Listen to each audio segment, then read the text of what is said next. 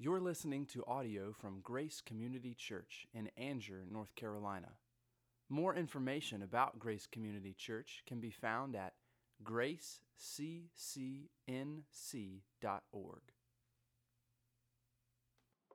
Would you pray with me to begin this morning?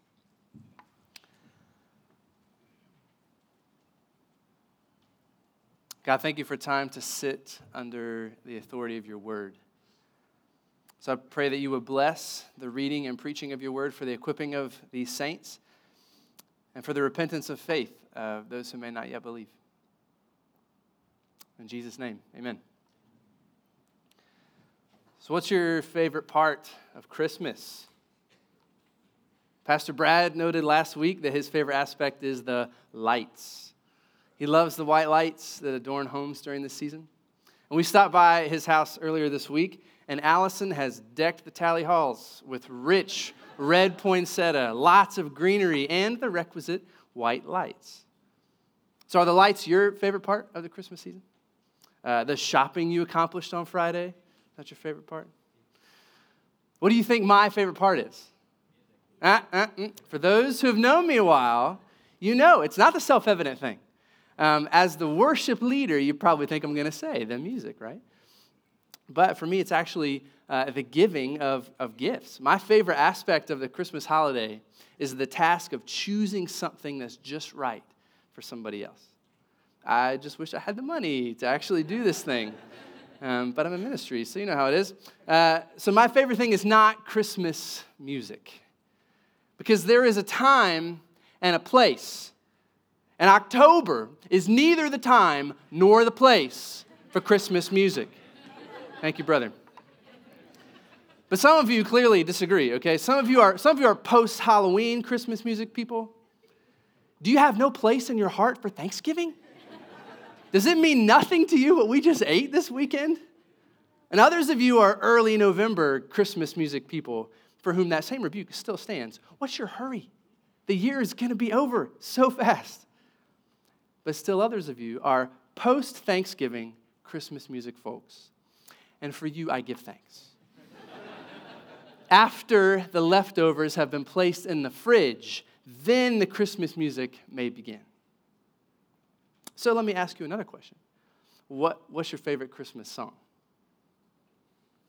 As a worship leader, although I'm a bit of a Christmas music Grinch, I fully and completely respect the power of Christmas songs. In fact, they're really deep, formative memories that we create during this season, in part because we have our senses of hearing, smell, sight, and taste all assaulted at once. So this impact on all of our senses, it helps these memories wire very securely in our brains because we were made to remember this way. So for instance, when I smell a wood fire, and I taste turkey and mashed potatoes, and I hear the crumpling of football pads through TV speakers, I can immediately see Sarah's Uncle Bill's house in my mind. My memories transport me there. So when we see the ornaments hanging on the tree, we smell the seasonal fragrances, whichever Yankee Candle that is for you, taste the fruitcake, and then we hear the Christmas medley and the muzak at the mall. The Christmas season is knit deeply in our memories from our earliest days. So you know what's beautiful is that God made us that way. Not the shopping, smelly way, but God made us to be a feasting, rejoicing, singing people. Because the people of God have always had holidays and feasts and celebrations built into the yearly calendar in a similar way to us. Because you couldn't go more than a month without some sort of feast or cycle of remembrance if you were growing up in the time of Jesus. And you can't go a month without a Hallmark holiday and a day out of school here in the U.S. But in all seriousness, God delights in feasts and celebration. Our redemption and restoration will climax in a giant feast, in a marriage reception. And one of the things that I've mentioned before is that God's self-revelation very often leads to the response of song in Scripture. So I think one of the reasons that the holiday season, in particular Christmas holiday, resonates so deeply with people, whether they're Christian or not, is that we have been made to feast and to sing. It's in our souls. It's in the way that we reflect the Imago Dei. There's something deeply right about gathering to eat and to sing and to remember rightly. So now that you've thought about it a bit, what's your favorite Christmas song? Most likely your favorite song has a favorite memory attached to it.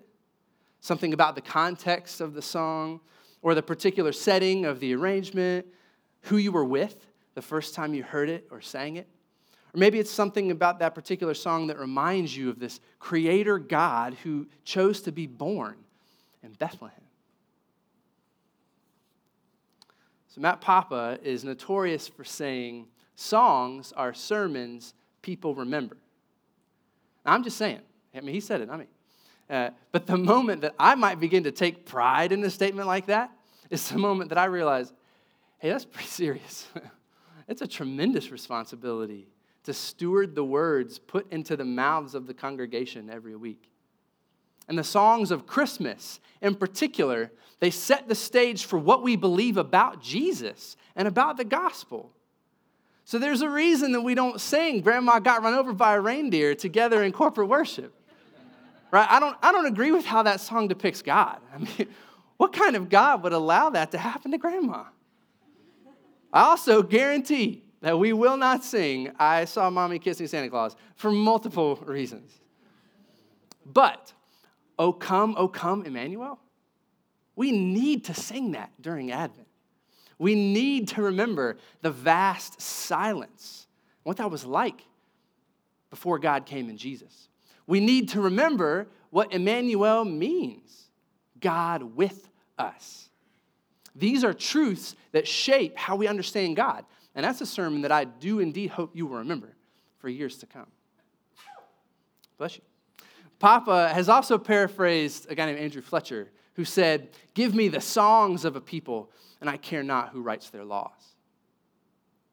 So like I mentioned, there's power in the use of song, especially songs that we sing together. The heart of a people is expressed in and formed by their songs, not necessarily their laws. So our hearts as children of God are expressed first and then formed by the songs we sing in response to God's love for us. So hope can be kindled and stoked to a flame by the song of a people. And hope is stronger than any legislation. So the sure and certain hope that we have in Jesus, that's what fed the fires of the spread of the gospel 2,000 years ago, and it sustains and spurs us on as well. The songs we sing have the power to fan those flames. So this morning, we will consider the first Christmas songs. They're found in Luke chapters 1 and 2. And while they've been adapted many times over the centuries, I doubt that any of you necessarily chose one in your mind when I said, "What's your favorite Christmas song?" So actually, in order to keep the blood flowing too, I'm going to ask that we stand together as I read each song. So I'm going to start in Luke 1 with Mary's song. And then I want to point out 3 things about each of these songs of Christmas: the context, the intended audience, and the hook, the central theme, if you will. Because every song has a hook when the DJ revolves it, right? A line that characterizes its uniqueness and helps you identify it and remember it. So 10,000 Reasons is also known as "Bless the Lord" because of the hook in the chorus. The hymn "Man of Sorrows" is also called "Hallelujah, What a Savior" because of the hook in the refrain. So as we cover these elements of the original Christmas songs, consider how these 3 elements might help you evaluate the Christmas songs that you love, the ones that you want your children and grandchildren to know and to love.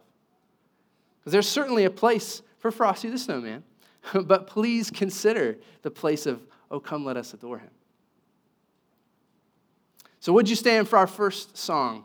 This is Mary's song of praise from Luke chapter 1, verses 46 through 56.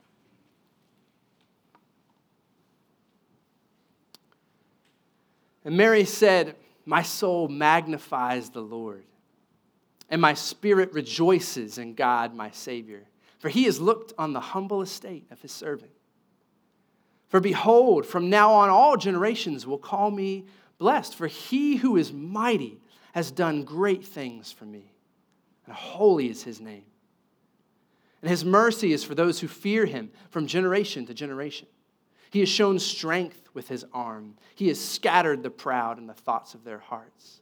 He has brought down the mighty from their thrones and exalted those of humble estate. He has filled the hungry with good things, and the rich he has sent away empty. He has helped his servant Israel in remembrance of his mercy, as he spoke to our fathers, to Abraham, and to his offspring forever. This is the word of God for the people of God. Thanks be to God. You may be seated.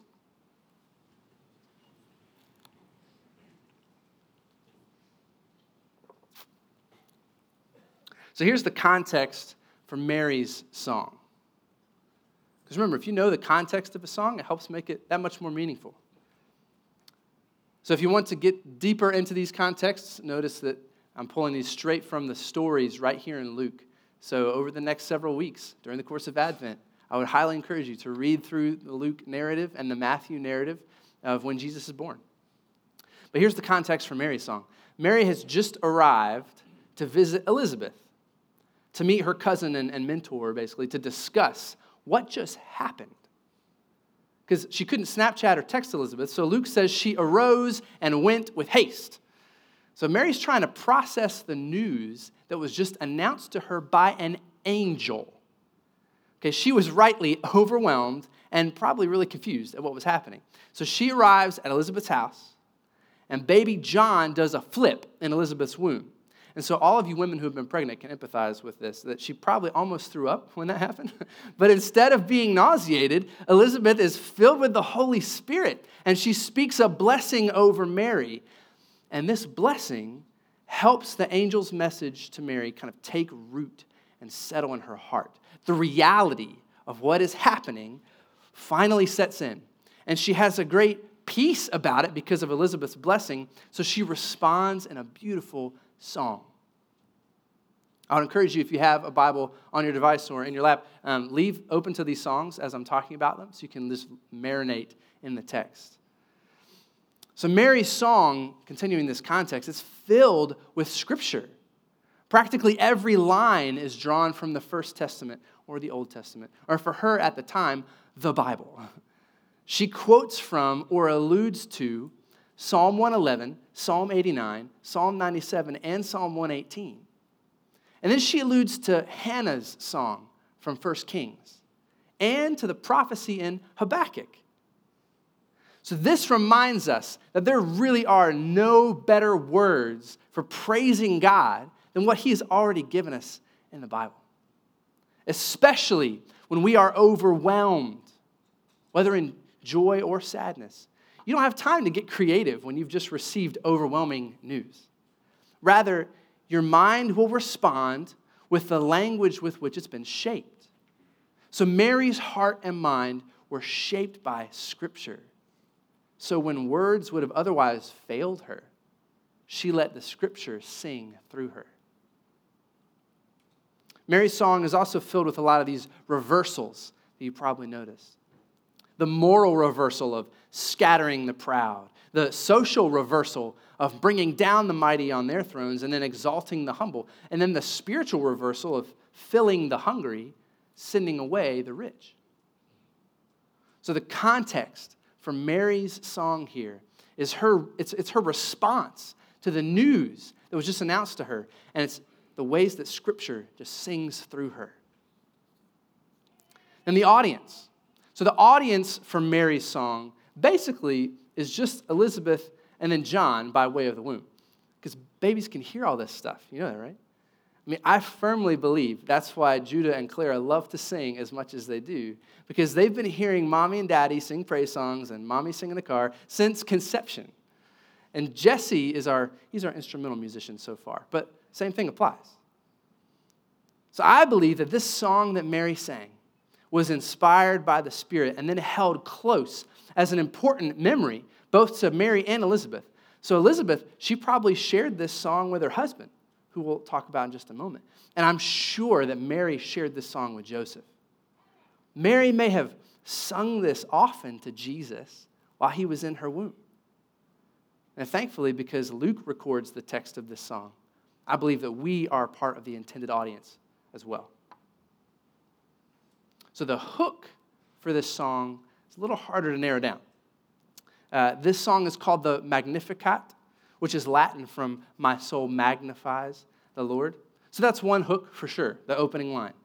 But there are other foundational themes in Mary's song that propel it forward. For instance, why is she blessed? She didn't earn it. It's all because of God. And here's a hook. God remembers. God remembers his promises. And we see this promise and fulfillment theme in the promise of the angel, the testimony of flipping John and Elizabeth's blessing, and then Mary's song celebrates it. That God remembers his servants. Which is even more potent when we remember that it had been centuries of silence between God and his people. No prophet to speak on God's behalf for 400 years. But God remembers. I also love the theme of generations in Mary's song. It's almost a hook to me, like a mother singing about her child. So, of course, the idea of generations is natural, but there's this reverberation that begins in Mary's song and echoes through every Christmas celebrated since. Every time that Jesus' birth has been celebrated, new generations have been affected by Mary's child and the prophecy and promises that he fulfills. There are actually many similarities between Mary's song, the first Christmas song, and Zechariah's song, the second Christmas song. So would you stand with me again as I read from Luke 1? This is verses 68 through 79.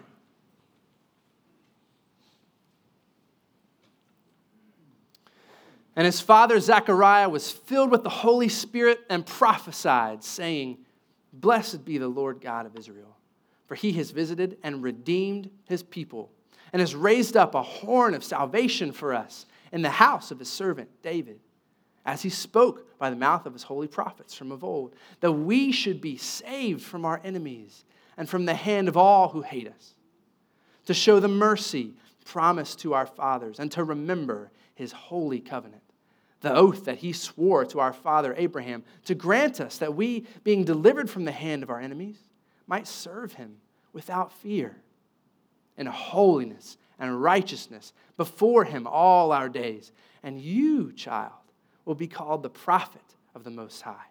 For you will go before the Lord to prepare his ways, to give knowledge of salvation to his people in the forgiveness of their sins, because of the tender mercy of our God, whereby the sunrise shall visit us from on high, to give light to those who sit in darkness and in the shadow of death, to guide our feet into the way of peace."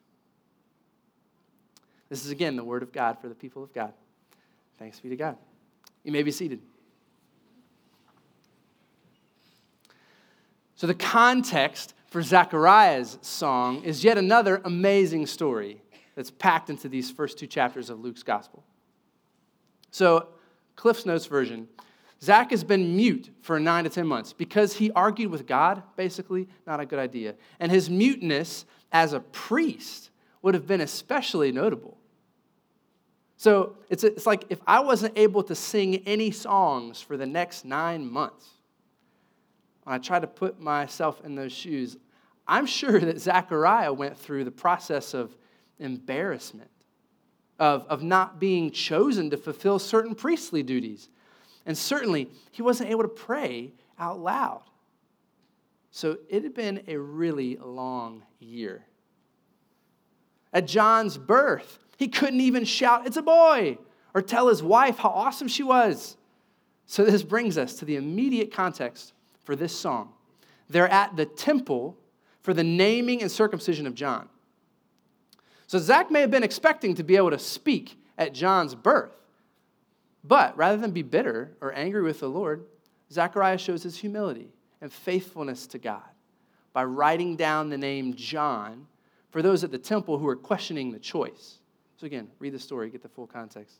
So, as a priest, Zechariah's heart and mind, they are filled with the Psalms, even more than young Mary.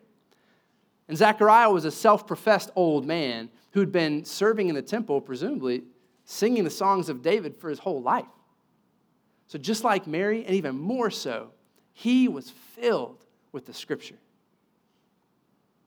And we also, for context, we see this promise and fulfillment theme again in Zechariah's song. And he refers to the promises to David and to Abraham.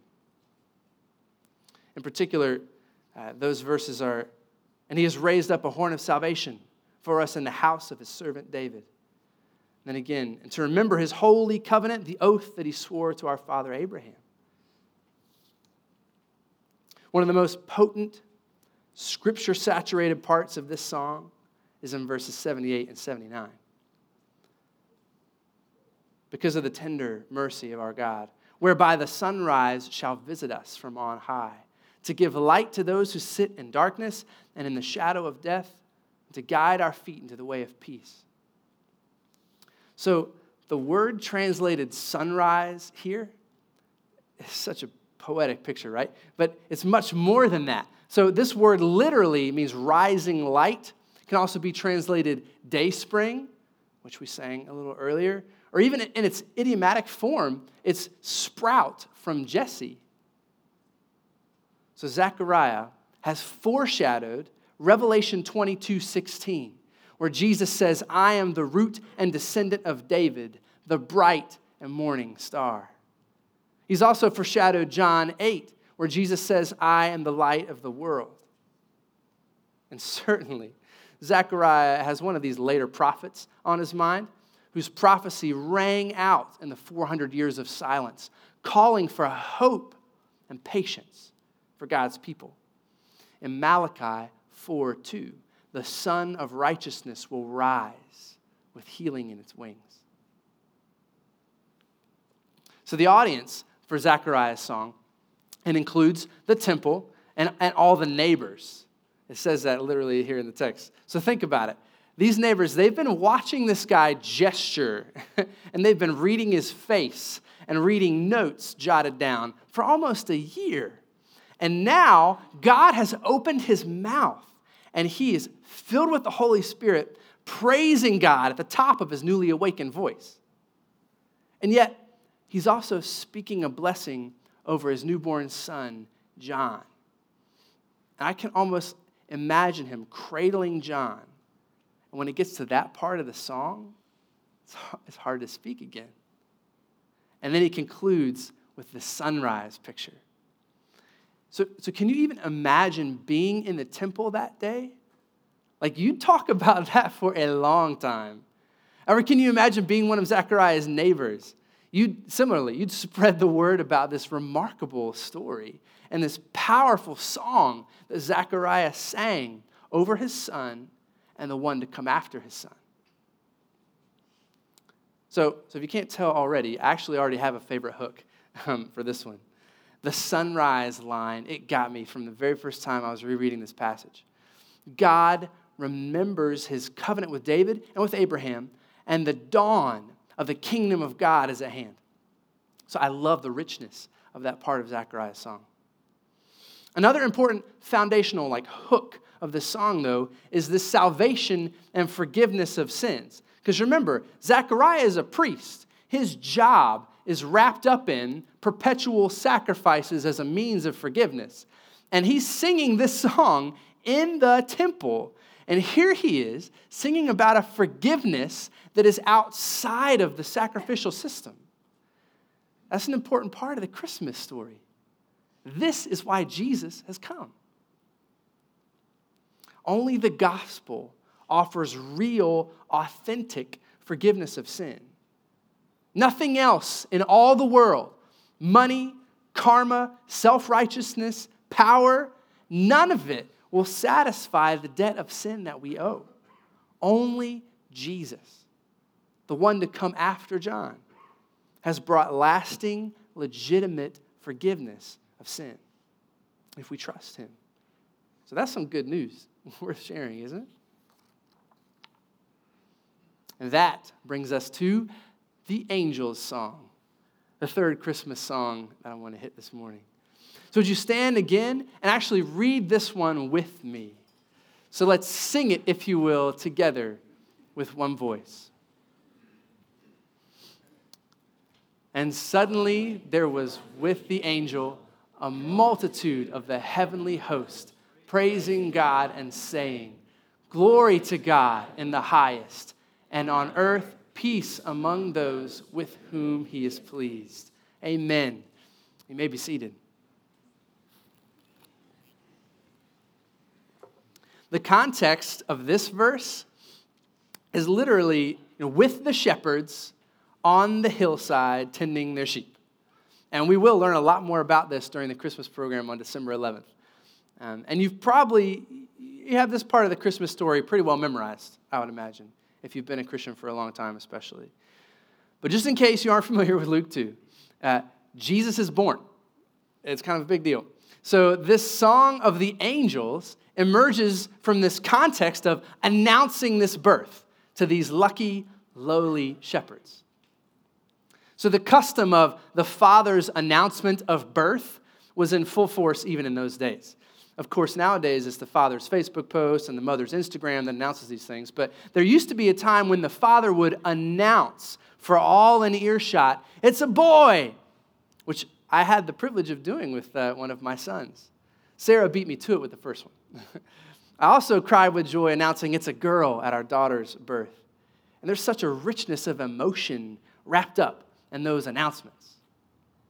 So this song is the Father's birth announcement of his only son. What a context. What a moment. And the scripture tells us that there was a great multitude of heavenly hosts. That's more than one can count. So the whole horizon is filled with luminous beings crying out in what Kent Hughes calls cosmic stereo. Because again, I imagine that every angel would have wanted to be there. Like, who would want to miss that announcement, So literally every angel in creation is there crowding in to get their face in to sing to the shepherds. Because this has never happened before in the history of creation. This is the most amazing thing to happen in the universe. God born as man. So even if they're only singing 2 phrases, can't you hear the echo of all of those voices reverberating in the night air? And then you hear a sheep bleat out, and it snaps you back. Indeed, the audience of the angel song is the shepherds and sheep. But thankfully, it's also vicariously all of us, because their news was for all of those on whom God's favor rests, or with whom he is pleased through Christ. And it's actually pretty significant for us. Like we actually have the best part of this, since we're the ones who are receiving the grace that Jesus brings. So if you're in the audience, as it were, this morning, if you've received God's favor through your faith in Jesus, then you have a song to sing. So when we take time for testimony in just a few moments, share your song. How has God shown his love for you in Christ? How might you testify with thanksgiving to what God has done and is doing? So the hook for the angel's song is the angel song, the whole thing. It is its own refrain. The promise of peace. The babe in the manger will be the Savior. These phrases are very much like a doxology that we find in Revelation 4 and 5. Holy, holy, holy is the Lord God Almighty, who was and is to come. Glory to God in the highest. So maybe some of you were thinking about this song when I asked what your favorite Christmas song was. Because the angel's song is certainly a sermon to remember. In fact, the songs of Luke, all the songs that he begins his gospel with, they actually anticipate all of what Jesus would do. So they helped the reader recognize the importance of not only incarnation, but the crucifixion and resurrection. And even as they celebrate things that God has done to remember his promises, they celebrate things that are currently happening and things to come. So today, to truly celebrate Jesus' birth is to celebrate his life, death, resurrection, and second coming. Just as John encouraged us as he read with the hope candle. So what should we remember from Mary's song? First, I think it's so important to remember that God remembers you. He exalts the humble. Make much of him because he remembers you. And second, there's this eschatological tension in this song. There's a lot happening. God has worked, God is working, and God will work. That's because the gospel, the news that we announce, is also action. It's what God has done, is doing, and will do. So the gospel is good news. It's not an encouragement to be good. It's the announcement that Jesus has come to live the life that we couldn't, to die the death that we deserve. And then his resurrection is a guarantee. It's a glimpse of what God is doing to restore all of creation, including us. And then Mary's song reminds us we have hope. Even when God is silent, he remembers us.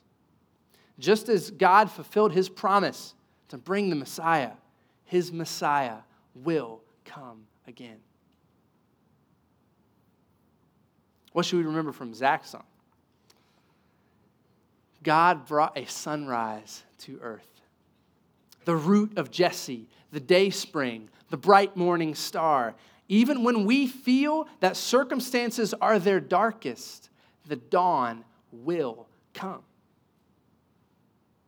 And then God has made a way for true forgiveness of sin, for true salvation from the brokenness of this world. So will you heed the voice of the one to whom Zechariah sang as he held him?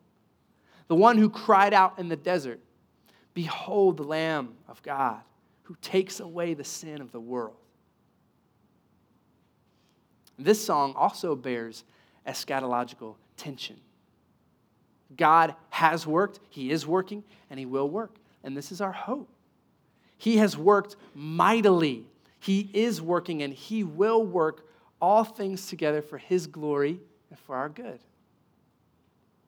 And then what should we remember from the angels' song?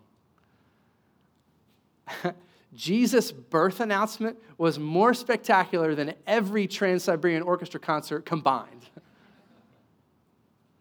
And more importantly, peace is available for those with whom God is pleased. And who is that? God is pleased with his Son. So hide yourself in him.